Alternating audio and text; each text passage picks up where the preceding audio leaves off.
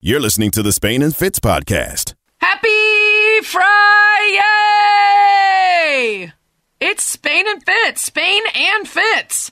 You take the last two shows, you put them together, you got both of us, and all of a sudden, here we are, Spain and Fitz on ESPN Radio, the ESPN app, Sirius XM Channel 80. We're together again to give you a Friday Sarah, show. Come on. Yep. I thought you were going to go hokey pokey. Like, what do you do? Turn it all around? That's what it's all about? You take the last show, the next show. Yeah, I thought that's where we were going. I thought we were doing Friday dancing. We could do that. Fitz was on Wednesday. I was on last night. Now we're here together. We're presented by Progressive Insurance. We have a lot to get to. I am super pumped to talk to Bomani Jones about the MLB All-Star Game and draft being moved out of Georgia. I am super pumped to talk to Jay Bilas, all things college sports, Final Four, coaching moves, ins and outs, and lifetime deals. Yeah, we're going to get to all that. Plus, we got quickies. Plus, we got Sports Tinder. It's all too much is what it is. As I mentioned, Fitz, we're going to get into the MLB stuff. There's a lot to say about that, and I can't wait for Bomani's takes. But there is a Final Four game happening as we speak. We are at halftime of one of the two women's Final Four games on the docket. Let's just set these up for folks. If you haven't been watching the women's tournament, you have been missing out. Incredible games, incredible play. And this game that we're watching right here, number 1 Stanford versus number 1 South Carolina. It's 31-25 Stanford at the half. We got Staley versus Vanderveer coaching in this game. Both of them won an Olympic gold medal together 25 years ago. By the way, Rebecca Lobo on the call also played in that game with Staley. So you got 3 of those Olympians from that game in this on the call or coaching. And this is a rematch of a 2017 Final Four meeting. This is 2 teams that know what they're doing, 2 coaches that have been here before. And Fitz, what we've seen so far is a lot of Stanford trying to take South Carolina out of what they do best. They've out-rebounded them. They've limited their effectiveness in the paint. This is a team that gets only almost 60% of its points in the paint. And when Stanford asserts itself and dominates the style, you're in trouble. Yeah, that's a really good point, Sarah. And you know, I guess you mentioned the name Dawn Staley earlier, and there's one thing that I think both the men's and women's side have in common, that there are certain coaches that just become the brand of their team. And so I went into this game really excited to see what Coach Staley was going to draw up. It feels like right now, though, that the edge is going to Stanford because they are absolutely suffocating. It's like they're collapsing in a way that South Carolina hasn't figured out how to counter. And so South Carolina is going to have to make some shots to open up the lane, and that just hasn't happened the way they need it to. So little surprised to see South Carolina sort of stuck in the mud against Stanford in this one early on, but also it is still only halftime. So let's see where this goes. This game living up to the hype, though. I mean, these girls have come out and they're playing with a ton of energy, ton of explosiveness. It's a fun watch.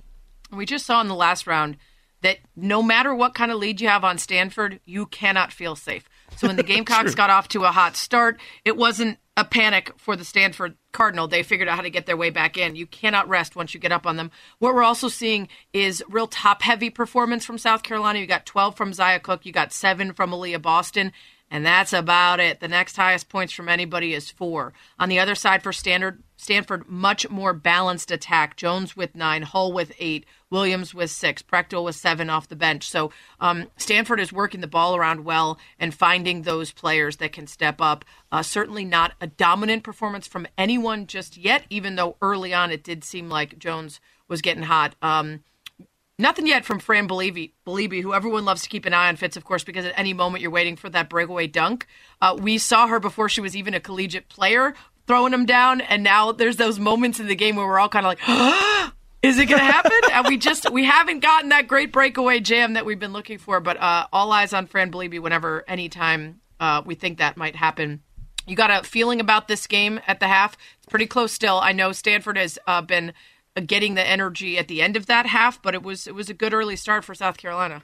Yeah, it felt like South Carolina fell invisible in the last 5-6 minutes. I don't think that sustains. I still believe that they'll be able to come out. They've got to shoot a little better. They will. I think South Carolina is going to come out and get it done in the second half. I'm taking the Gamecocks in this, also partially because I picked them before this game, so I really need that to happen. But there is some element of you feel like they can't be that lost for that long, you know. Right. And that I think they'll fix that in the second half.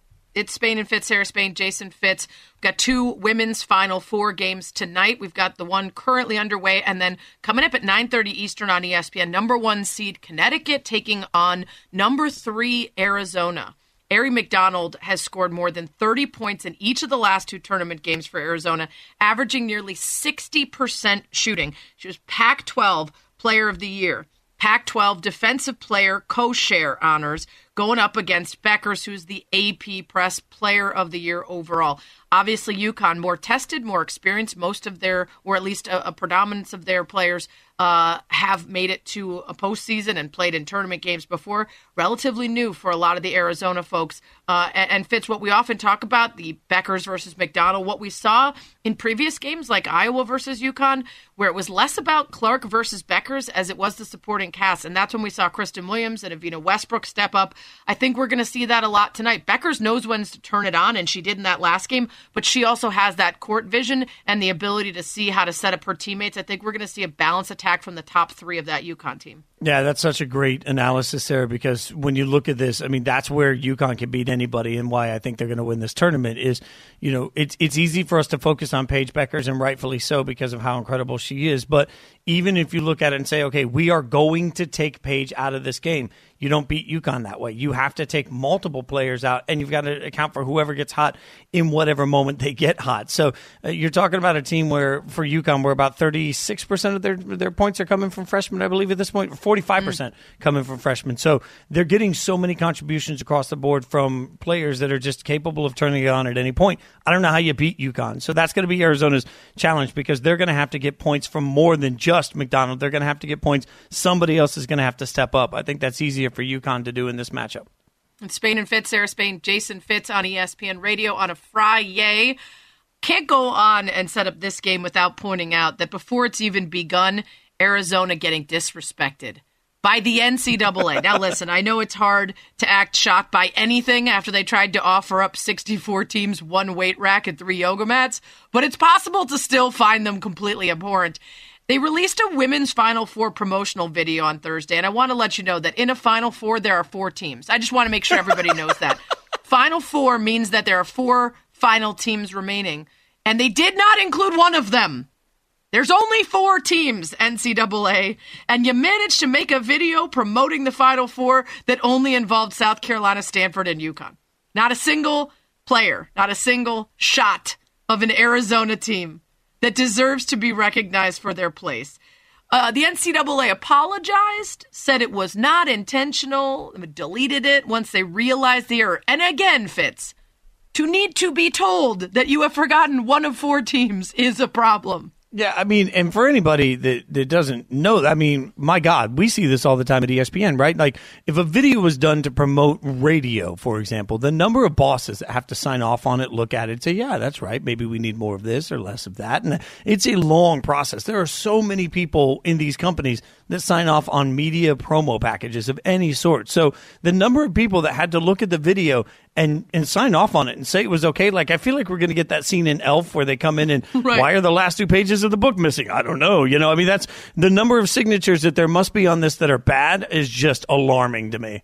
Well, and I love, too, that normally when somebody's left out, we're like, oh, Russell Wilson wasn't in the video for the Seahawks, or their letter didn't mention Cam Newton or whatever. It's like, in this case, I guess Arizona doesn't get to play. The NCAA forgot they were in it.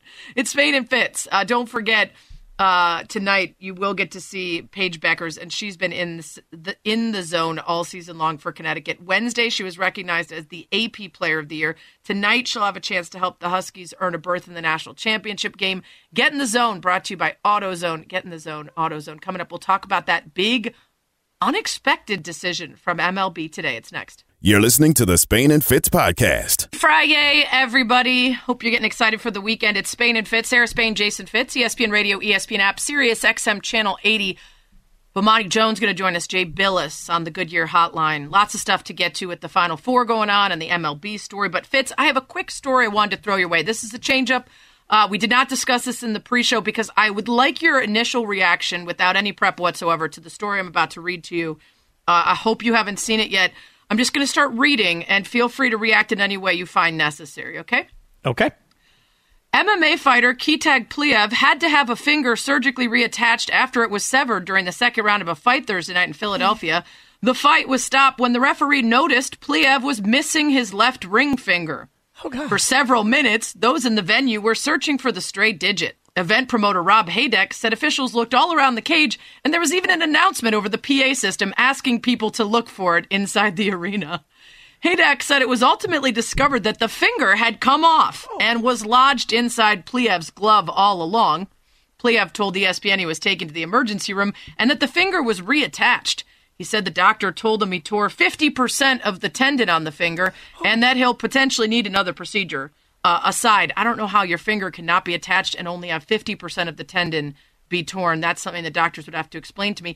Haydek said he entered the cage after the fight was stopped. Pliev told him that the finger was dislocated in the first round and somehow came completely off in the second. It was unclear on the broadcast how exactly that occurred. Pliev said Goodale kept holding his glove, which may have led to the finger detaching. He's going to appeal the fight result because of the illegal grabbing of his gloves. He wanted to continue fighting, and he actually stayed in the cage for the ring announcer to read the result. He didn't even flinch. He was getting ready to do the official decision, and I was like, guys, let's get him out of the cage and go put his finger back on. So many questions. Why you would want to contest this fight at all over that? Like, hey, he grabbed me illegally. Like, who cares at this point? We're talking about your finger. Also, at what point does the PA announcer feel like, hey, nobody realizes we're looking for a finger, so we should probably tell the crowd to look under their chairs? Also, if somebody tells me to look under my chair for the missing finger, I'm going to get up and leave. Like, just to be very clear, I'm not going to help you find your finger. I'm going to leave like a child, probably sobbing because I'm afraid I might see the finger somewhere. So thank you so much for that imagery. That's going to keep me up to. You're welcome. And if you want the actual imagery, it is available because someone shared it into my timeline last night. And I looked at just a finger hole, just at the bottom knuckle. So... And then you can also find a photo of it sewn back on, if that interests you in any way. It does not. It does not. Those people are different from us, Fitz. People that fight. Now I finally found out why I'm not an MMA fighter. Yeah. I was really thinking of going down that path. Now I know. If I ever find that my finger has been removed, I would stop doing what I'm doing. Also, still unsure of how an entire finger gets sliced off with no swords or otherwise involved. That's just me. It's Spain and Fitz. It's a Friday, as you can tell, on ESPN Radio. Let's get to this MLB conversation. This was a surprising move. In fact, Jeff Passan was on last night for 2 segments, getting ready for everything baseball and opening day, and said he sort of doubted that MLB would make a drastic decision about the All-Star game and the draft in Atlanta because of latest voter suppression laws, because they're traditionally conservative, because they haven't followed the route of leagues like the NBA in the past. But Michael Wilbon was on PTA and talked about the decision. First of all, my reaction is not just good, great. The shut up and dribble crowd, a significant portion, many in the state of Georgia have decided that people who look like me, black and brown people, shouldn't vote. And if it's okay, if you're going to vote, we're going to make it as difficult as we can for you to vote. And so this has been a struggle for a lot of people going on, Tony. Renewed struggle. We saw that in the last election season, if you will. But it was most often led by basketball and people associated with basketball who mobilized the effort to vote. So for Major League Baseball to come up with this is not basketball, initiated. For Major League Baseball to do this and for the commissioner to say, I decided, which that statement says, it's going to come as a sort of remarkable feat for some people. And again, for the shut up and dribble crowd, I'm sure they'll be very angry that baseball got political. And we'll see that. But Tony, there's so many things to unpack here. You mentioned Henry Aaron. To me, this particular move honors Henry Aaron. And they can sort of bestow whatever else they want to bestow on him from any ballpark in the world. But this does honor to the great Henry Aaron. I'm glad to see it. And now I'm waiting to see what the pushback will be. Sarah, I think Wilbon makes a ton of interesting points there. He says at the beginning how happy he is with this decision. I'm shocked, frankly, with the decision. And I'm shocked in a good way, but so often this is about businesses deciding what they want to stand for. And you have to understand when you do that as a business that there will be blowback from your customers, no matter what that is. And so applying that to baseball, to see a sport that constantly seems like it isn't wanting to take a stand, to see a sport that we've asked many times how they can become more progressive. Well, doing these sorts of things, listening to what, the younger fans are passionate about. I mean, I'm surprised to see all of this from Major League Baseball in a very, very good way, but it is stunning to me to think that is the sport that took a stand today. Let me start by saying, and by the way, it's Spain and Fitz, Sarah Spain, Jason Fitz on ESPN Radio. I do wish that MLB and any other company and person with a whole lot of financial investment in the state had done more before, right? This law being passed, it's useful what they're doing now. It would have been even more useful before the law was passed. But Rob Manfred has not been a popular figure. I don't know that this will be popular for everyone. In fact, I'm certain it will not be popular for everyone. But I do think, to your point, he is much more taking into account the values that their sport has claimed to be representing. And this might all in some way be tied back to what we saw last summer. There have been a lot of people putting pressure on leagues to not just be spouting about social issues and equality when they think it serves them and then backing away when action is required. And in this case, they kept that same energy. They followed up what they claimed in terms of listening to their players, and to your point, in terms of respecting and understanding the feelings of younger fans instead of what tends to skew more conservative as older fans would be. And it makes a massive statement to those who are saying that there are individual businesses and folks that are going to be harmed by this and lose money and opportunity. That is true, and that is deeply unfortunate.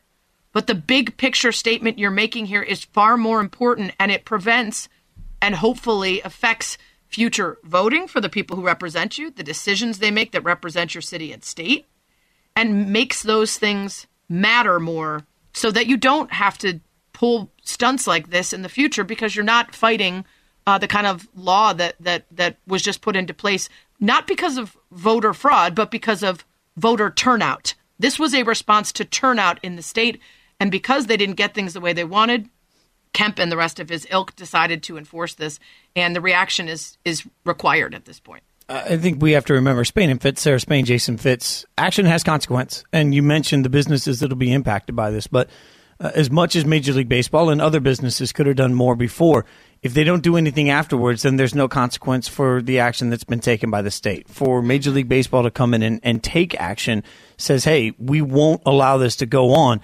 And we've seen in the past, and I think we'll see in the future, leagues using their power to come out and make a stand for what they think is important. And by doing that for themselves and for their players, what they tell everybody involved in this process is you have to think before you act at a legislative level. And that's a really powerful thing for businesses in general to be doing. I don't care if it's Major League Baseball or if it's Coke. Business in general has to tell communities that they're going to stand for something if that's going to be part of their mission statement. If Major League Baseball is going to open that door, then they have no choice but to act if they want to actually have anybody take them seriously.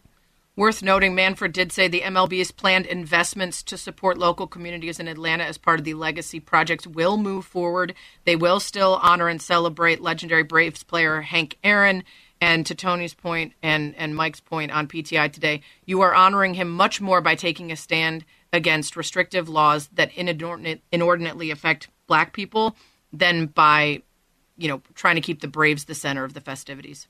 Bomani Jones, host of The Right Time with Bomani Jones, joins us next. Spain and Fitz, the podcast. Spain and Fitz on ESPN Radio, the ESPN app, and Sirius XM Channel 80. Sarah Spain, Jason Fitz. We're presented by Progressive Insurance. All of our guests join us on the Goodyear Hotline, and we're going to get straight to some Straight Talk brought to you by Straight Talk Wireless. To do that, we're joined by Bomani Jones, host of The Right Time with Bomani Jones podcast. Bomani, thanks for the time, man. We appreciate it. We were just talking a little bit about Major League Baseball and their decision to move the draft and the All-Star game out of the state of Georgia. So it's a decision that surprised me. What was your reaction to it? Oh, no, they had no other choice, especially after they had decided that this was going to be the year that they were going to honor Hank Aaron. They weren't going to be able to do that under that cloud of this bill. The other thing that's worth noting is big business has come out and said that they are not on board with this. Microsoft, Coca-Cola has done the same. Delta, not quite as fervently, but they have made it clear that this bill is not something that they think is appropriate. And so for baseball, especially in a city, I think we're going to be doing better with this virus anyway, but, it's like it ain't no pandemic down there. When the Braves put out that stupid statement and they said something about they were hoping to have, discussion around the All-Star game, it was going to be some discussions outside that stadium, but they ain't the ones that were going to happen. Bomani, there's precedent for this, obviously, but usually not in baseball. We saw the NFL move a Super Bowl because Arizona wouldn't honor MLK Day as a paid holiday. We saw the NBA move the 2017 All-Star Game because of the LGBTQ plus discriminatory bills and laws. But baseball, you said they had no choice, but put it into context, a sport that's been traditionally conservative and seemed to be led by white opinions and politics up until now, making this decision. Yeah, but keep in mind that one of the counterfactual the examples that you positioned is the NFL, which is as conservative, yeah. I think I would argue, as Major League Baseball is. There's an but more predominantly black players, right? So there's a little bit more of a push there. Yeah, there is. And I think the thing that really made it a problem with Arizona, and what people forget about that, is they voted down that thing twice. Like, they knew what the consequences were going to be, and then they still went and did it, which makes me wonder if the NFL just got mad at that point. But there's an irony, as baseball, of course, being, Jackie Robinson is the most significant, social thing to happen in professional sports in this country, and that is baseball. It was baseball in the military. They were at the vanguard of integration at that point.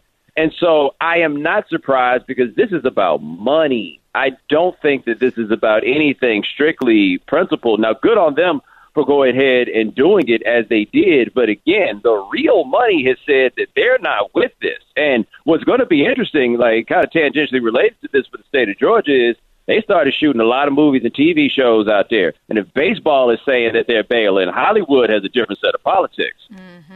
We're talking to Bomani Jones, host of the Right Time with Bomani Jones podcast on Spain and Fitz. Sarah Spain, Jason Fitz.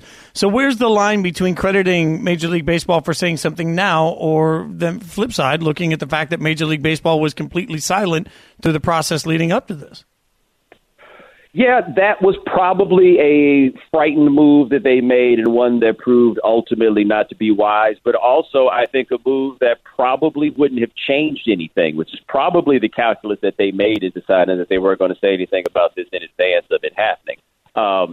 This is what makes it tricky, I guess, for them also is this is local politics, right? And our national concerns do not necessarily guide what happens in local politics. But this wound up being too big, and I think that this is as much as anything a result of the Internet. I don't know if there were not Internet-type discourse that spreads this information across the country, if this would have happened in the way that it did. If this were 25 years ago, I can see how a Martin Luther King holiday would do it, because that seems so obviously gauche and impolite. I'm not sure how this would have gone if the discourse that we have about things was not as connected as it is now. Bomani Jones with us here on Spain and Fitz. The Braves released a statement, including saying this wasn't their decision or recommendation, and including the Braves organization will continue to stress the importance of equal voting opportunities, and we had hoped our city could use this event as a platform to enhance the discussion. Our city has always been known as a uniter in divided times. That alongside their logo, and presumably they were doing the tomahawk chop as they were writing it. Any thoughts on the Braves statement? Now, one thing I will say is I agree with the criticisms. And one thing I want to say, I don't know if people who don't know this is the team that I grew up with. This is the first thing I ever loved in my life. This thing has me seething and infuriated and to a degree heartbroken in the way that it goes. But this is not about broad racial intolerance, right, or broad racial insensitivity. What it is with that tomahawk chop is completely separate from what this is. This is about black people. What happened with this election, all of this is about black people. This is about a state that is 30% black, and if you consider the fact that 90% of black people vote Democrat, think about what it takes, hook and crook, to keep a state like that red all the time. And I remember when this state went blue, and people were like, this is this great victory, and it certainly got a lot of well-deserved credit for Stacey Abrams. I was like, yeah, now get ready for them to change the rules. And that's exactly what they did, is they went in there and they changed the rules. And so the people in that state have a 200-plus-year track record of primarily being concerned with keeping white people in power and segregation. The history of this city is such that as soon as black people moved into white neighborhoods, the white people moved all the way away. The traffic is so bad there because they moved all the way away, and they wouldn't allow public transportation to come out there because black people would come out there. When they built this stadium in Cobb County, one of the things the Cobb County officials made sure that people understood was public transportation would still not ride out there because people were afraid that the black people were going to come. And so I mention all of that because what they're doing and who they're speaking to is what they believe is the white majority of Georgia. Now, if you go look at the voting statistics, that would actually be accurate. They are speaking, though, more specifically to whom they believe their fans are. That when they moved that stadium out to Cobb County, it's not terribly far outside of the city, but keep in mind they moved that stadium out there and did not put it on a ballot, and the guy who was in charge in Cobb County who approved the $400 million for the stadium wound up getting voted out right after. They are telling a certain segment of fans that, hey, we would never say to move a game like this just because somebody's out here upset because we're not treating the black people correctly. And that's where we get here. So that's why, for me, it's important. I know people are always going to talk about that statement as the tomahawk on there. This isn't broad. This is very particular and very pointed to a very particular set of people. So, Bomani, what's the reaction to all of this, and what does this actually cause in any impetus to change? That is a very good question because the logic behind boycotts and this kind of like corporate warfare in order to get things to change is the idea that money coming in, if it is stopped, then that is what will make people change their behavior. And broadly, that is true.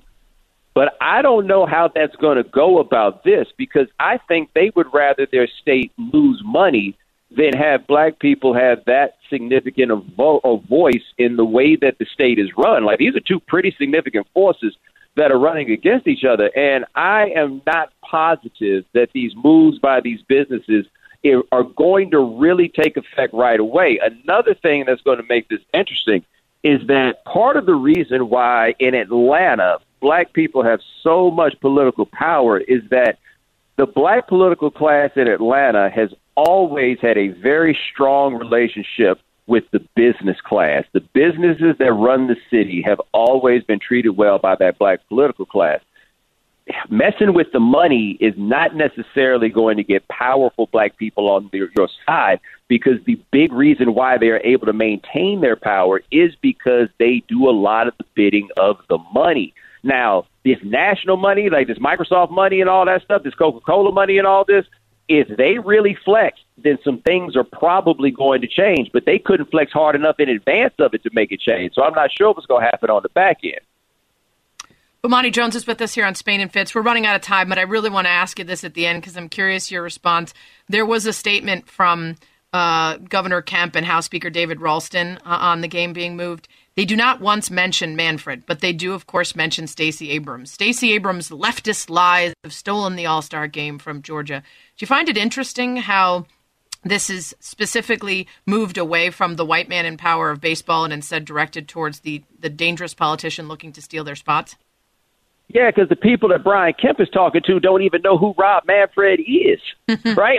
Like they can get in there and start talking about how terrible a person Rob Manfred is, and they're going to have to Google if they're trying to figure out. They know who Stacey Abrams is. And what's ironic about this is Stacey Abrams is advocating against the boycott, right? Like, that's what I'm saying. Like, this whole thing, it's not really about principle as much as it is a distaste for black people. And one thing I always say, because I think it's going to be really easy for a lot of people to like look at this and be like, oh, the backward Southerners. Every state in America would be like Mississippi if it had as many black people as Mississippi had in it. And what you're seeing in Georgia is what happens when you have a population of black people that is big enough to actually sway some things. The way that people push back on it, it's more explicit because it has to be, because trying to be slick doesn't work. You guys can check out the awesome right stuff, time. Bo. You can check out the Right Time with Bomani Jones podcast. Bo, we really appreciate you joining us, man. Thanks so much for the insight and the education on all this. No problem, man. You guys be good. That's some Straight Talk Wireless, no contracts, no compromise, and really smart stuff from Bomani. We'll keep obviously talking about this throughout the course of the night, but it's a Friday, and we have some Pandemic Madness bracket updates to get you. We will do it next. Spain and Fitz on ESPN Radio and the ESPN app. Spain and Fitz, the podcast. When I said it, I knew that was going to come back to haunt me because there are bears in Connecticut. Like, so are you slapping the butt if you're trying to find out what's happening in front? But I didn't want to, No. I'm slapping the butt like, what's up, bro? Like, that's how and I'm then they flip around, and then you're like, oh, see what you're working with. Spain and Fitz on ESPN Radio, the ESPN app, Sirius XM channel. Lady Sarah Spain and the bear butt slapping Jason Fitz. ESPN Radio presented by Progressive Insurance. You can save big when you bundle your auto, home, motorcycle, RV, or boat insurance. Visit Progressive.com. Yeah, there are bears in Connecticut, Sarah, so I can't promise you I'm so anything. jellyfish. Well, you guys are always posting photos of them in your yard. I want to see one. No, I got a fence up now, so if a bear gets in the yard, that means that I lost part of the fence, and I'm too cheap to want to replace it, so I need the bears to stay away. That's what I'm going after. All right, it is. We've been getting you caught up on everything you need to know about our bracket. Better than the March Madness bracket. Ooh, try that again. Better than the March Madness bracket is our pandemic bracket. Never mind. Just play the sound. Spain and Fitz present Pandemic Madness. You 2020. Exactly 2020. Sarah, we've got controversy, and I don't know how to handle it. We have got a first in the Pandemic Madness bracket, and you as the commish, I mean, that is your nickname, it feels like this is going to be up to you to really decide. Wow. Okay, so here's my idea. Let's just announce the results we can, which is we were going with the Sweet 16 East region, and Braless Pantsless, going either of the two, beat out Zoom parties. Not too big of a surprise there, even though a lower seed. People preferred to let their stuff hang loose over Zoom parties. Although you could do both for sure. Video games, a 3 seed, took out the 2 seed in Ted Lasso. Surprising because of the fervor of Lasso fans, but to your point, certainly fewer people have seen Ted Lasso than perhaps engaged in video games, and only one season of Ted Lasso to get you through a whole year. So video games takes the win, which sets up a matchup between going braless and pantsless and video games, and that feels very redundant. It feels like those people are one. So I don't know where we're going to get there. I feel seen. Then we move on.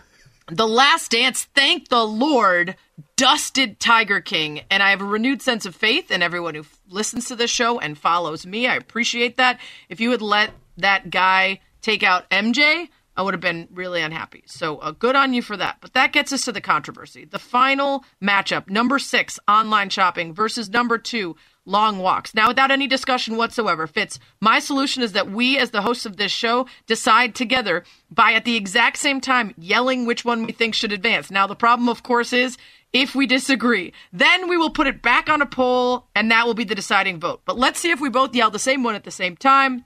Wait. What are my seeds here? Give me the seeds. Number 6, online shopping versus number 2, long walks. That's what I thought. Okay, go ahead. Okay, 3, 2, 1.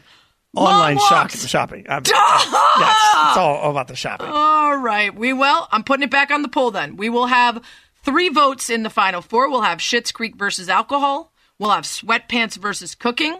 We'll have going braless and pantsless versus video games. And then first we have to relitigate the other vote before we could set up a matchup between The Last Dance and either online shopping or long walks. Really just added another element here. You know that everybody knows at this point that I'm cheap. And I'm the first to admit that I don't really like to spend money. When I do, it's usually like I don't nickel dime. Like I do a ton of research. I wait a long time and then I spend. And that has always been my way. And I have never really been an online shopper. Like that is one thing that has changed massively for me in 2020 is that, obviously because I couldn't necessarily buy things the same way, I had to sort of force myself to just get used to going on Amazon and buying something. And through that process, I figured out how easy it is to return things when they're not what you want them to be that way also. So now I find the number of times I'm like, well, I need this, so I'll just go out and buy it real quick. Like that has changed drastically in my life in the last 12 months, and my bank account doesn't thank me for it. Does it make you feel any worse about that when I tell you that you are causing packaging, labor, the gas of driving and shipping? Does it make you feel bad to have a constant stream? I'm keeping people employed. Okay, yeah, for sure. That's part of it. Also box part makers, of it. Gas people. Gas makers? I almost said gas makers and realized that would be the most just absolutely out of touch statement I've ever made. So you're a gas maker yourself, I've heard. Yeah, there's no doubt about that. There is no doubt about that. I am torn on this one because I like online shopping. I have always been an online shopper. I am someone who is busy, and oftentimes it's easier to go the route of online shopping. And I certainly did the sort of pre-order the groceries early on in the pandemic and pick them up by sitting in the parking lot. I certainly have not done a lot of browsing through stores, so it's been important. But I also haven't needed to buy that much, right? Like when I think of online shopping, I mostly think of like clothes because, I buy other stuff online, but like, I didn't really need new clothes. Like I've said before, I wore the same like 5 pairs of sweatpants for the last year. So I feel like long walks took on an added meaning in my life in a way that shopping always had a lot of meaning for me. So, I think for me, because like, everybody, I got the Funkos, like I got toys. I've always got something random like that. The number of times I'll have, 1 or 2 Flintstone vitamins at the end of the night, and then suddenly the Flintstones kick in, and I wake up the next day and realize that I just bought, the entire Thundercats series. Like, that's what's happening to me now. And it didn't used to happen to me now. Right, so, that checks out. It's fairly Spain and Fitz, Sarah Spain, Jason Fitz, ESPN Radio. In a moment, you can go to @SarahSpain, @Spain and Fitz, @Jason Fitz. You can vote on the Pandemic Madness. We'll give you 1 hour to vote on online shopping versus long walks. Whichever one advances, I will add that to the Final Four. You can vote on the rest of the Final Four throughout the weekend, I guess, until Monday. I mean, we could have let the rest of the show staff decide on the tiebreaker. No, that's fine. That's fine. It seemed complicated with the mics and the people at home, and we'll figure it out. By the way, speaking of brackets that are on fire, mine might be, depending on how this game finishes. Right now, Stanford is up on South Carolina 58-54 with 5 minutes to play in the fourth quarter. This has been a spectacular game. I'm certainly not watching while hosting at all, but if I were, I would tell you that it's been very hard fought and very close, and it's coming down to the wire, the 2 number 1 seeds. So, listen to our show and then put it on the TV on mute. Yeah, here's the thing. I felt like for a minute, when we talked about the game earlier, I kept saying South Carolina's going to have to make some of these shots to relax the defense. And then that happened, and they went on a little run, and I felt like the smartest guy in the room. And now they're not making those shots anymore. So I no longer feel like the smartest person in the room. Like that's. I mean, I am in a room by myself right now, which should also be part of that conversation. Is there a dog in there? Because that's no. Why you're not the Even she's giving up on me. She's just totally out. Do you know where we are on our? Do I have a shot at beating you in our bracket? Well, this is a big thing. Did you pick South Carolina to win it? No, I've got UConn winning it, and we are currently tied. Ooh. Oh, we are tied. Neither of us are anywhere near the lead in this thing, but we have the same number of points and the same number of max points on the women's bracket. Wow. Oh, this. I'll have to look at it because I picked Stanford in one and South Carolina in another. You've got South Carolina in this one. Oh, now I don't know what to root for because I definitely want to beat you, but I also want to win my other bracket too. Yeah, well, you know what? South Carolina, it was fun while it lasted. I'd rather be a bad analyst and beat Sarah in the bracket. Coming up, we'll get you set for the Final Four. More on Major League Baseball's big decision. We'll do it all next. Spain and Fitz on ESPN Radio, and as always, hanging out with you on the ESPN app. You're listening to the Spain and Fitz podcast. Happy Friday! It's Spain and Fitz, ESPN Radio, ESPN app, Sirius XM Channel 80. Fitz, why don't you tell them what we're getting back to here?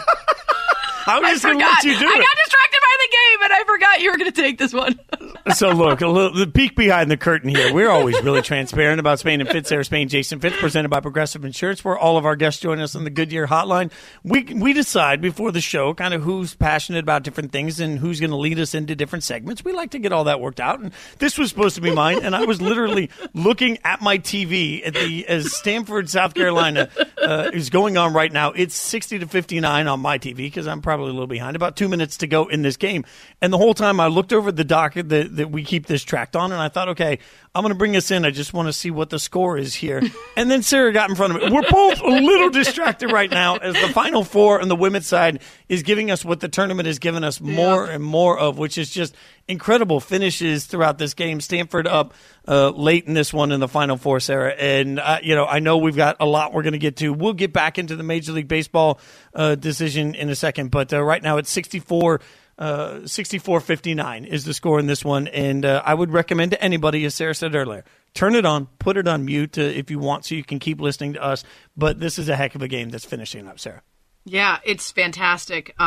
Stanford trying to put on that hard push at the end. They're so long. They're so big. They're so well coached. But, this is coming down to the wire.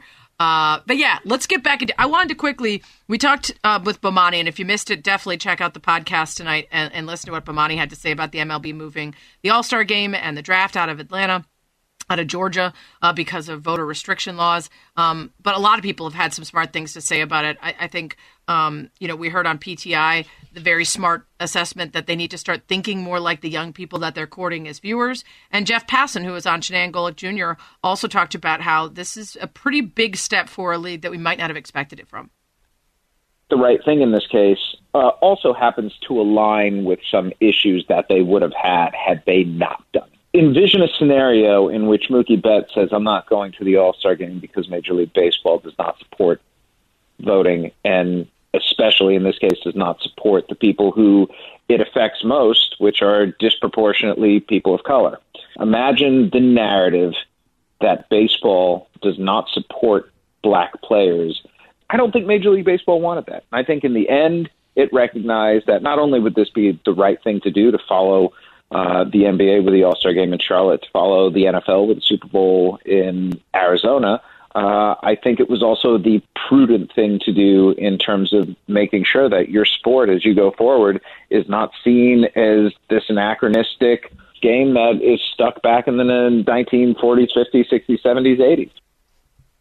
I think it's a really strong point, Sarah, and it's also representative of the league listening to their players instead of just thinking about their current consumers. That's the part that just continually hits me with this decision, because I guess why it didn't surprise Bomani, but why it does surprise me is because of at least the perception and what the studies have shown of, you know, the normal baseball fan and where they lie on several issues. Like, this isn't the NBA. It's easier for the NBA to be progressive. I've said this often because I don't know that they have as much business risk in being progressive with the audience that consumes their product. There is some risk for Major League Baseball, but they choose to take that risk in order to listen to the players that play the game. I mean, I think that's a much more symbiotic relationship than we've seen between owners and players in the past for Major League Baseball, and it's worth praising.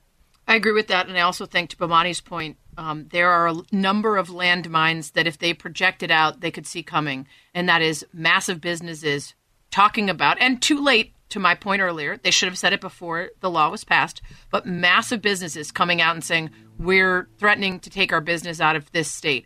Massive Hollywood and film production saying, you know, their own threats. The fact that they were getting ready to honor Hank Aaron, someone who, when we talked about his death, we talked about the stoicism that he had to represent, but the honesty that he had in talking about what it was like to be him in the sport of baseball, what mattered to him, the causes that he cared about and the social issues that he talked about, all of those things presenting this confluence that would have been beyond awkward.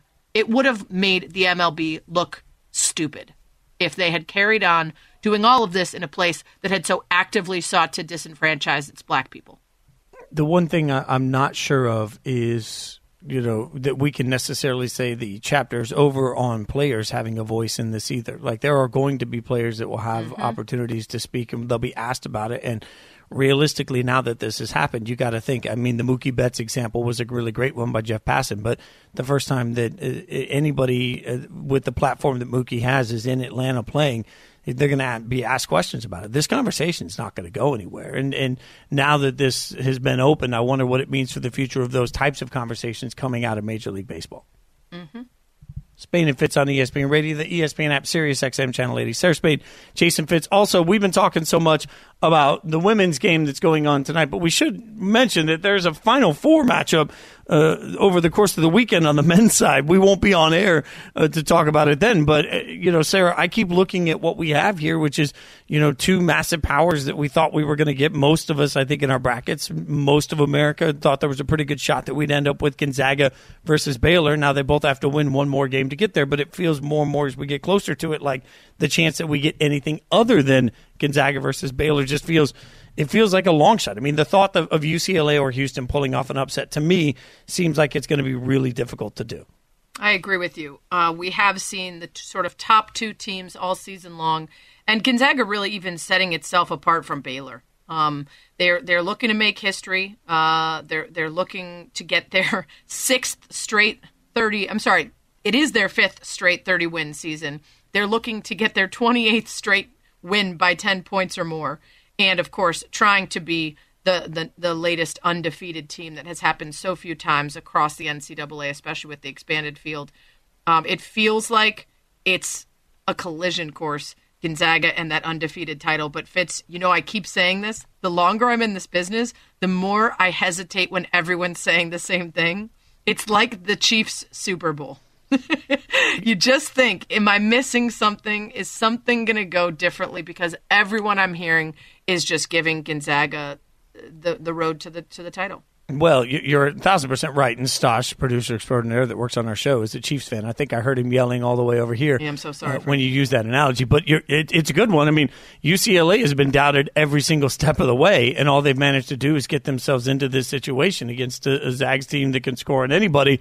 And then on the other side, you've got a Houston team that really plays incredible defense, but they're going to have to play incredible defense because Baylor's got 3 or 4 different guys that can get hot and score. So I think it's a little bit to me like our UConn conversation from earlier on the women's side, that you can't necessarily just stop Paige Beckers, and that means you've beaten UConn. They've got multiple scorers that can get it done. Both Gonzaga and Baylor are so impressive to me because depending on the day, they got different people that can go off and get whatever they need to get on the offensive side of it. So I think that's why it's going to be a tough matchup. That being said, this has really been a dream scenario in some ways, in that we do get probably the 2 favorites, probably the 2 best teams throughout the course of the season, if that's what we get. But we did it in such incredible ways. Right now, by the way, 32 seconds left in the game. Stanford just took a 1-point lead in this women's Final Four matchup. They are up by 1 over South Carolina with 32 seconds to go in the game. We'll keep you updated on it. You can also remember the NBA is on ESPN Radio. Tune in Sunday. Kawhi and the Clippers host the Lakers, presented by Indeed. Coverage begins at 3 p.m. Eastern on most ESPN radio stations. Coming up, apologies, lifetime deals, and near-death experiences, all part of Quickies. We'll do it next. Spain and Fitz on ESPN Radio. You're listening to the Spain and Fitz podcast. Telling you just heard everywhere was Sarah Spain and Jason Fitz reacting to what we just saw in the women's Final Four. It's Spain and Fitz, ESPN Radio. Unbelievable ending to Stanford, South Carolina. As South Carolina forces the turnover with only seconds left, they drive down. They have the winning shot. It looks like doesn't go in. The follow-up shot also doesn't go in. Rims out. Stanford is headed to the national championship game by way of a 66-65 win over South Carolina. Sarah, what a stunning, heartbreaking way for South Carolina to lose. Incredible game between these two teams. I just have to say, my heart is hurting, but I feel a little bit better watching Dawn Staley and Aaliyah Boston and the rest of the team look up and wave at the crowd. I know the crying's going to come back and they're going to feel it in the locker room, but that game was so good. That finish was so crazy. And for Aaliyah Boston to have a good look, but not an easy look. A good look, but not an easy shot. And for it to be so close, it just, you could see instantly what she was feeling. Man, you hate to see anyone go home in a game like that. And what a chaotic finish. A turnover, a near almost other turnover. She gets the pass off.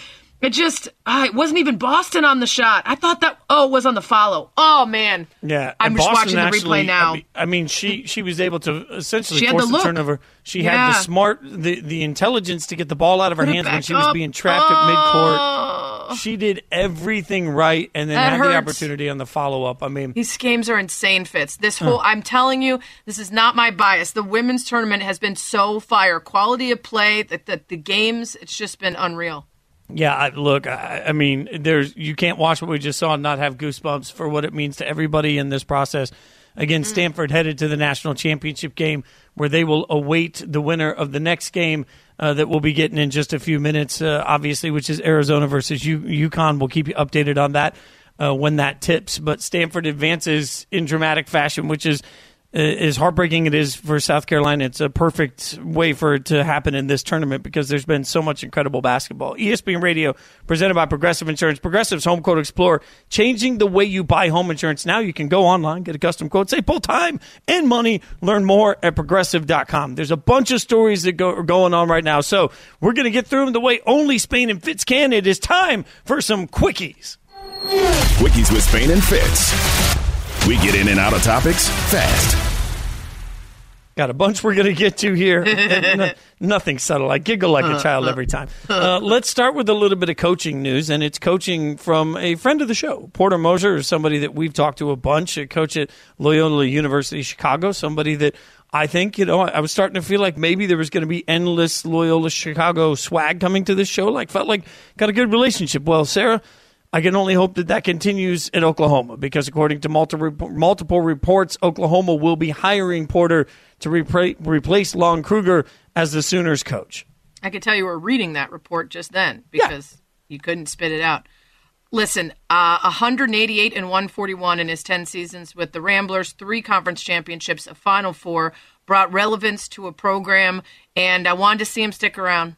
I knew a contract could always go away. The idea that he was technically there through 25, 26, I knew a job could come along, and it did. And I'm happy for him. He's earned it. This is how it works in college hoops, but there was a part of me that really wanted him to stick around. And, you know, OU went to a Final Four in 2016, made 7 tournament appearances in 8 seasons. Kruger had a 195-128 record, so big shoes to fill. I'm happy for him, but I'm bummed. Yeah, he goes to an incredible basketball conference right now where there's a lot of expectation to come in and win right away. So let's see how he maximizes the next step, and let's see what it means for our Oklahoma swag. I mean, that's really what it comes down to. Speaking of Big 12 basketball, Kansas has decided to sign a lifetime contract with Coach Bill Self. So basically what this is it's a new 5-year rolling agreement that automatically adds 1 year at the conclusion of every season for the remainder of his career. This is their way of saying, Coach, you are going to be with us forever. And there's a lot of conversation, Sarah, about what Bill Self has meant to Kansas basketball, but let's also acknowledge that Self was linked with some NBA jobs the last couple of years after an FBI investigation into college basketball included alleged payments from Adidas to a pair of former Kansas players, like the little thing that we no longer talk about. So even without resolution to that, they've signed a new contract with their coach. Yeah, great point. Still going. Still dealing with NCAA infractions and the case in that. A federal investigation into the corruption of their program is ongoing when they decided to announce he cannot be fired due to any current infractions matter that involves conduct that occurred on or prior to the date of the full execution of this agreement. That is actual wording in the contract. Let me tell you this, Fitz. I don't care if there wasn't a federal investigation into him. Lifetime contracts are unnecessary. The only lifetime deal between a person and a brand that I think makes sense is Michael Jordan and the Jordan brand. And even then, you might be able to convince me they can go on without him. This makes zero sense to me. You are setting yourself up for an ugly, horrific divorce in case something happens, which it probably will, because this is college basketball on the men's side we're talking about, which is fraught with scandal. It's also unnecessary to offer up anybody a lifetime deal. That's just... Ugh. Yeah, well, and let's remember the NCAA, again, they have actually charged Kansas with 5 Level 1 violations, including charging the school with the lack of institutional control, which is like the worst of the worst, and Bill Self with head coach responsibility violations. Yet, he's still going to keep getting paid for the rest of his career. It's good work if you can get it. It's Quickies on Spain and Fitz, ESPN Radio, Sarah Spain, Jason Fitz. We're getting you caught up on some of the big stories that we don't have enough time to get into all of, but we want to make sure that you're caught up on. And one would involve Kevin Durant. Now, Kevin Durant, many of us saw on social media the comments he made in DMs to a particular actor, and that actor then turned around and publicized those comments to show the world what was said. And Kevin Durant has been fined, but he's also issued an apology. I want you to hear Kevin Durant's apology specifically, so here it is.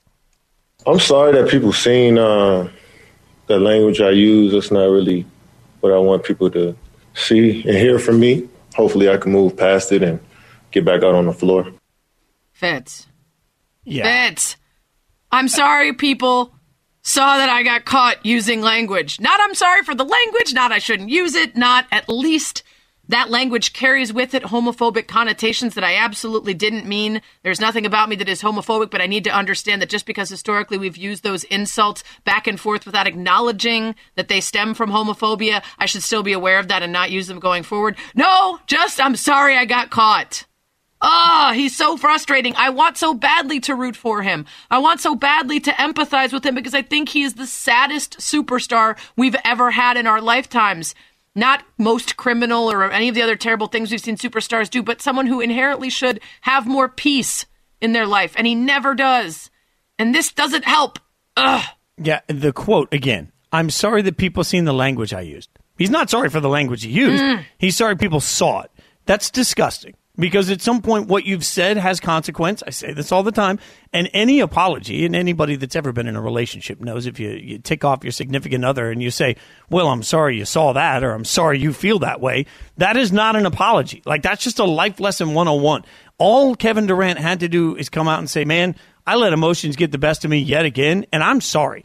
And I would have a much easier time than an apology that says, I'm sorry that people saw the language I used. That's not really what I want people to see and hear from me. He didn't even say that's not who he wants to be. He just doesn't want people to see that side of him. Well, if you don't want people to see that side of you, don't be a grotesque individual. And when you speak like that, I don't care if it's in DMs, you are a grotesque human being. And that's the way Kevin Durant looks when he speaks that way. His apology doubles down on it. I have absolutely no sympathy for that. Sorry, I got a little worked up. Completely agree. We had Izzy Gutierrez on last night, and he said the same thing. He said, even if the impact is not what you intended, at some point you have to take responsibility for the impact that you caused. And in the case of Kevin Durant, even if you don't intend for those words to be misogynist or homophobic, they are rooted in that, and that is a choice you make when you use them. And also, why are you arguing with Michael Rappaport in DMs about dumb stuff?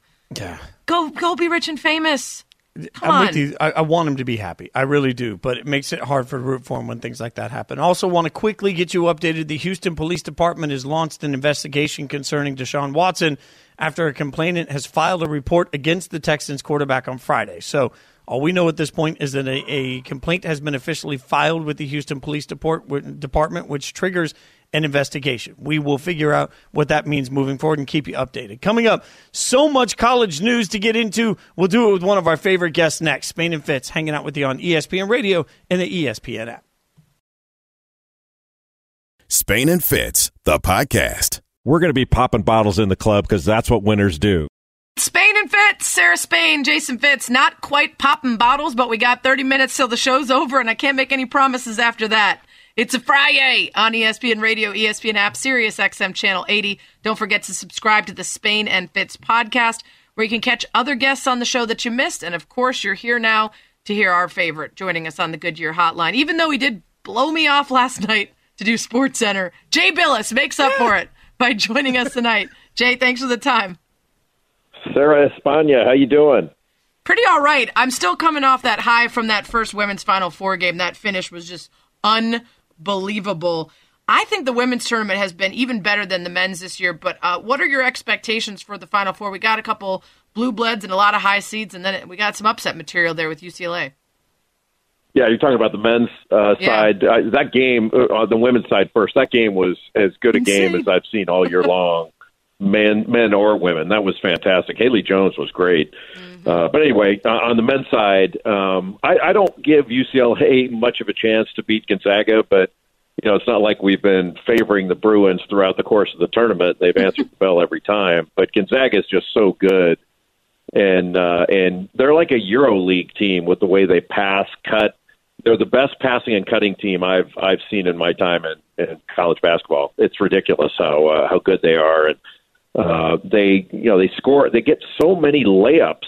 And the quality of shot they get versus their opponent is the reason they or the biggest reason they win so much. It's kind of like if it was a golf match, Gonzaga hits the ball to five feet and in every time, and their opponents are putting from 15 feet and in every time, and ultimately the one putting from 5 feet is going to win.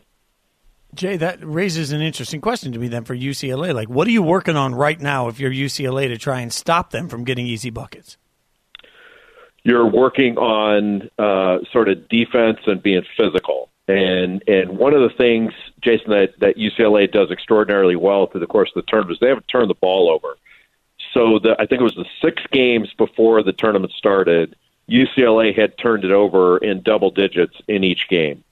In the last 5, since the tournament started, they played one more game than everybody else in the Final Four because of that play-in game thing against Michigan State, the first 4 they call it.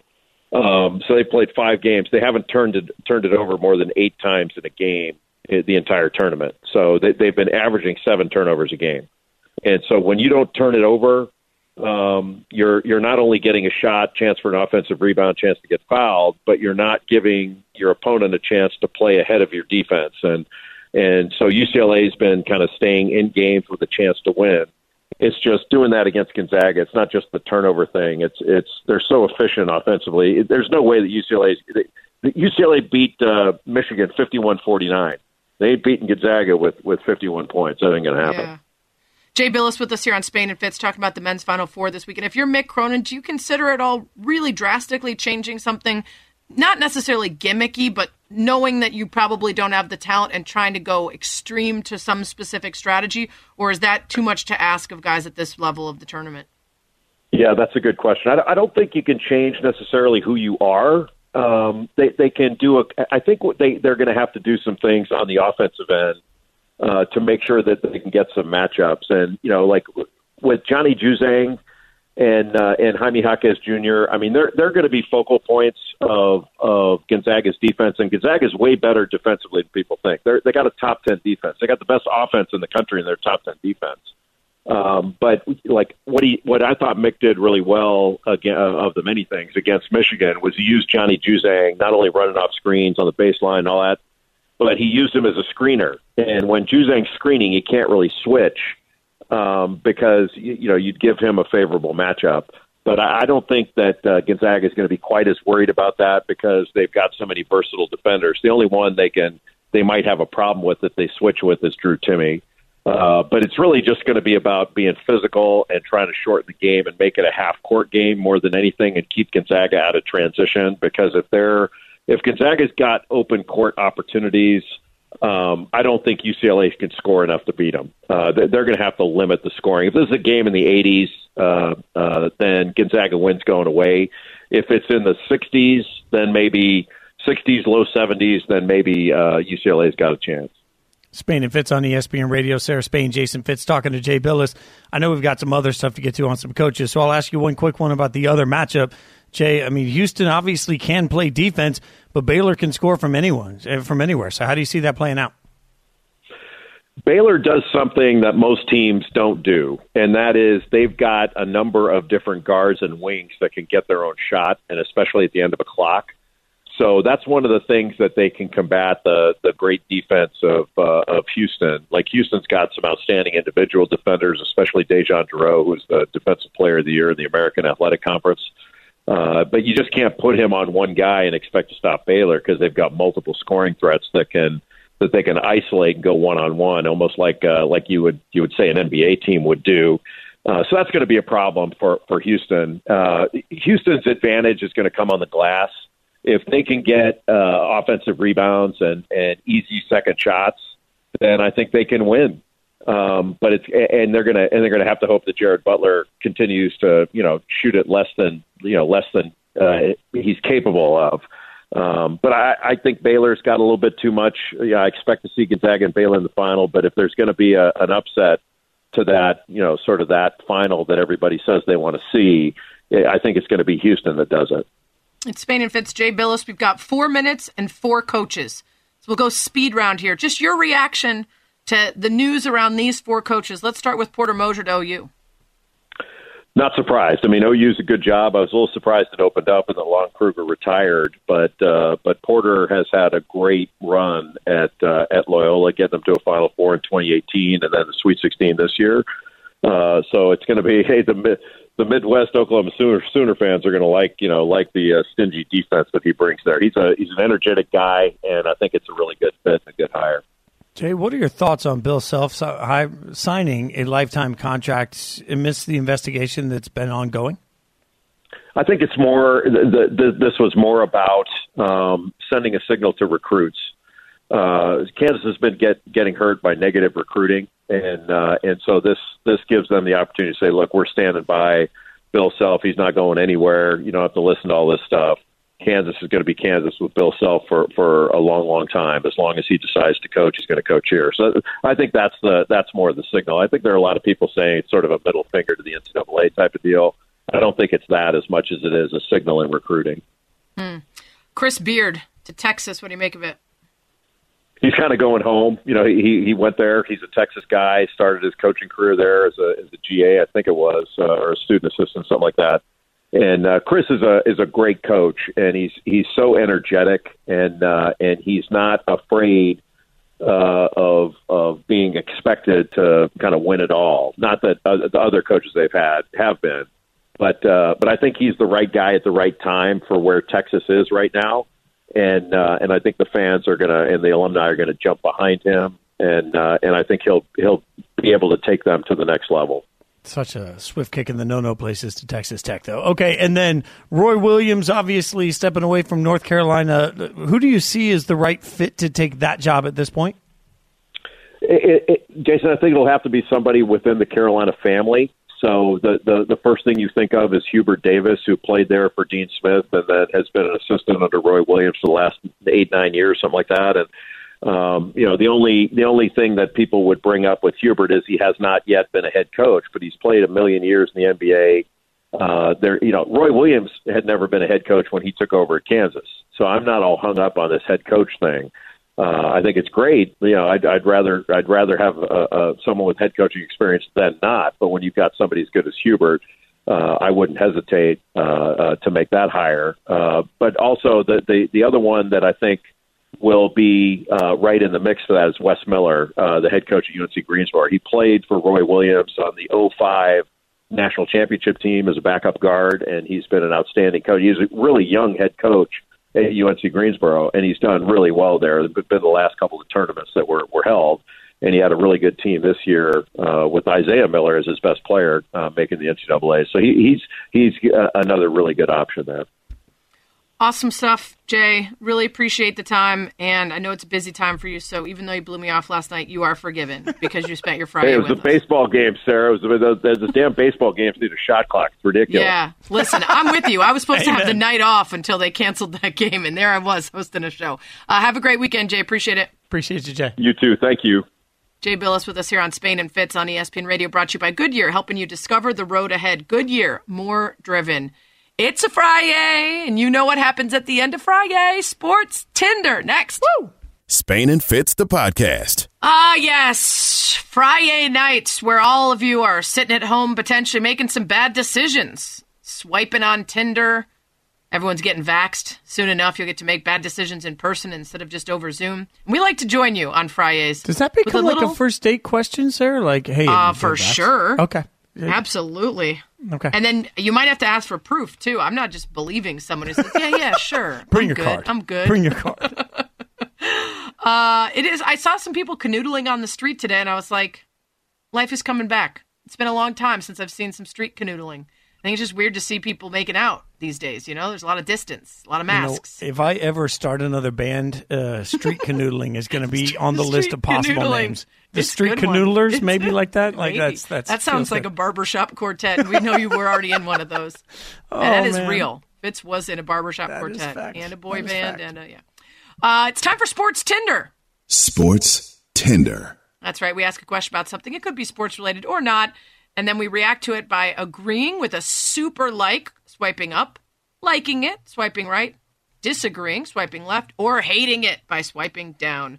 Let's start out with the news that I think matters to us all the most, and that is season 2 of Bridgerton is not going to have the Duke. Like, this is unbelievable news. Apparently, Regé-Jean Page isn't coming back. He was the hottest thing. He's hosted SNL. His star was growing. Many people are saying maybe he'll be the next James Bond. And they're saying that it was always part of the deal, that they knew from the script that he was only going to be there for the first season, and next season is going to focus on somebody else's love life. Can you believe this, Fitz? And are you going to be okay, is my question. Okay, so question for you. This was one of the guys in Bridgerton, right? You know what? Listen, let me handle this one. Okay. I'm going to swipe down. Swipe down. I hate it. No, I'm not going to be okay. It has been a long time since I have felt like those middle-aged ladies who read 50 Shades of Grey and are like sad and home and pathetic and like lusting after some random ass person. This was the guy. This guy turned me into an official old lady, a middle-aged lady sitting at home. Let me catch my Bridgerton. A lot of sex scenes with this hot Duke. Okay. Sad, Fitz, is what I'm saying. Quick question, follow-up question to this. Yeah. Will all of the pretty girls still be in the... Yeah. Okay, then I'm going to swipe up. I'm totally fine. Right, swipe up. Super like. I'll be good. I'll be good. Less guys, more girls happy. Duke. Listen, I know you haven't watched the show, and let me tell you what. If you did, you would be sad because no one is immune to the Duke. I'm just letting you know that. All right. There's a great story by Rob Demovsky on ESPN.com, an interview with Aaron Rodgers about his upcoming stint hosting Jeopardy! And you will not be surprised to hear that Rodgers was very dedicated to the craft. He was DVRing shows. He was taking notes of how Alex Trebek threw to break and answered when people were wrong and answered when they were right and all the different stuff about Jeopardy! He's ready to go. So the question is, does he have a real shot to replace Alex Trebek? I'm going to swipe down. Swipe down. I hate it. Remember, Sarah, I've told this story before, but the world needs to know it again. It was Lake Tahoe playing a celebrity sort of golf tournament event when I was touring with the band Perry. We came out for the first song of the show. It was a song called Done. I had to go to the edge of the stage and jump up and down while I played the toughest fiddle solo of my life. We did that every night. Went out. I did it. I look out. There's all these celebs there. I look out. Third row back, there's Aaron Rodgers. And at the time, single Aaron Rodgers had some pretty wooden ladies next to him, and he's, smiling as the song starts. I will go out to the front. I jump up and down, and I play the toughest fiddle solo of my life. Play it pretty well in that moment, too. I look out, unimpressed Aaron. That's what I got, unimpressed Aaron. And you know what, Aaron? I'm equally unimpressed with you, buddy, all right? I can't wait to sit in Lambeau someday and shrug when you leap, say, no, I want nothing to do with this, dude. Yeah, you don't know what happened right before your solo. Like maybe somebody stepped on his foot, or maybe someone broke up with him, or maybe he found out something sad happened, like his cat died, and you're judging him for the way he reacted to your solo. It's not always about you, Fitz, okay? Maybe I'll just admit what the rest of the world is thinking, that Wheel of Fortune is what we'd all be better at anyway, and we watch it because we know the answers. Maybe you speak for yourself. I crush at Jeopardy, especially when I'm drunk. Aaron Rodgers, the replacement, I'm going to have to swipe down. Swipe down. I hate it. Why? Entirely logistically. He's not retiring yet, and they need a full-time replacement. They're not going to keep shuffling people through. They're going to make a decision soon. They're probably going to go with Ken Jennings. But I do think there's a possibility that if Ken does not succeed and people aren't fans, which if you look into some of his social media, I can understand why you wouldn't be a fan, then Aaron Rodgers, when he retires, might have a shot. If he wants it. I changed my answer. I'm swiping up. Swipe up. Super like. I need Aaron Rodgers to host Jeopardy because I'm not going to watch it anyway, so then he can just be out of my life. You know what? You're the worst. It's Spain and Fitz. Sarah Spain and a very bitter Jason Fitz, who still clearly has not gotten over Aaron Rodgers not fawning over his fiddle solo, which is a sentence I definitely never thought I would say about anyone, not to mention my sports radio co-host. Moving on. Tobin Heath, friend of the show, U.S. Women's National Team badass player, has released her own NFT. This is a part of her company, Re-Ink, and it's about this gamer collection that she wants to be a part of this new rise of NFTs, and said that, it's not really happening for women athletes and in women's sports as much as the men's, and if they're not going to facilitate it separately, she's going to go ahead and get out in front of the curve. The first female NFT to be released through that company, Re-Ink, and it's pretty cool. It looks kind of like old bit, 8-bit, is that what it's called? 8-bit? 16-bit? Whatever it is. Yeah, 8-bit. Yeah, it looks like an old 8-bit video game, and she's donating some of the proceeds to Black Girls Code. Very cool. Are you buying any NFTs? Are you in on this? Well, I'm inherently cheap, so I'm going to swipe left. Swipe left. When it comes to actually buying NFTs, because it seems like a bit of a strange concept to me still that I'd be buying digital, art right. as it is. But on her going out there and getting it done, I completely swipe up on that. Swipe up. Super like. I agree with you on the swipe up and super liking that she's doing it, and that the NFT itself is really cool looking, but I'm going to swipe down. Swipe down. I hate it. Yeah, this is one of those things that I know I'm like the old person, and eventually I'm going to have to come around on it. But right now, I have zero interest in investing in NFTs. Absolutely. I'm not getting any NBA Top Shot, and I'm not even getting Tobin Heath as much as I probably should. Let's get to the next one. The Jazz, their plane hit some birds, and a lot of them said that in the moment when they had to turn the flight around, an engine went out, they had to land. There's about 15 minutes where they thought they might not make it. They were texting loved ones. It felt like it might be over for them.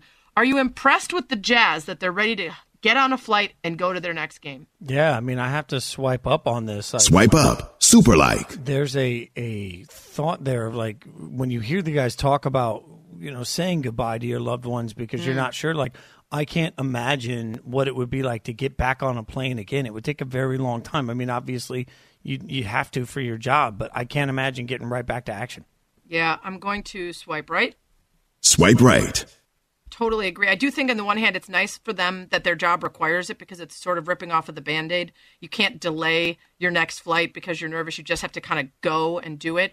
I also feel bad for the birds because the plane is covered in blood, and it made me really sad to think about the birds that were just flying and just got taken out by a plane. It's Spain and Fitz. Finally, last question of Sports Tinder. It's been announced that Matt Nagy is going to return to play calling for the Bears, and I guess the only question is, Fitz, should this ruin my weekend? I'm going to swipe right. Yeah, it's going to ruin it. Swipe right. Swipe right. Don't worry. You got Andy Dalton. No! All right, I need alcohol, stat. I need a second Final Four game as good as the first. I need the anticipation of a potential Spain and Fitz IG Live during or before the women's tournament game Sunday. More details on that later. Freddie and Fitzsimmons coming up. Mike Woodson joins the show at 9:30 Eastern. Thanks for listening to Spain and Fitz. Happy Friday! Thanks for listening to the Spain and Fitz podcast. You can listen to the show weeknights at 7 Eastern on ESPN Radio.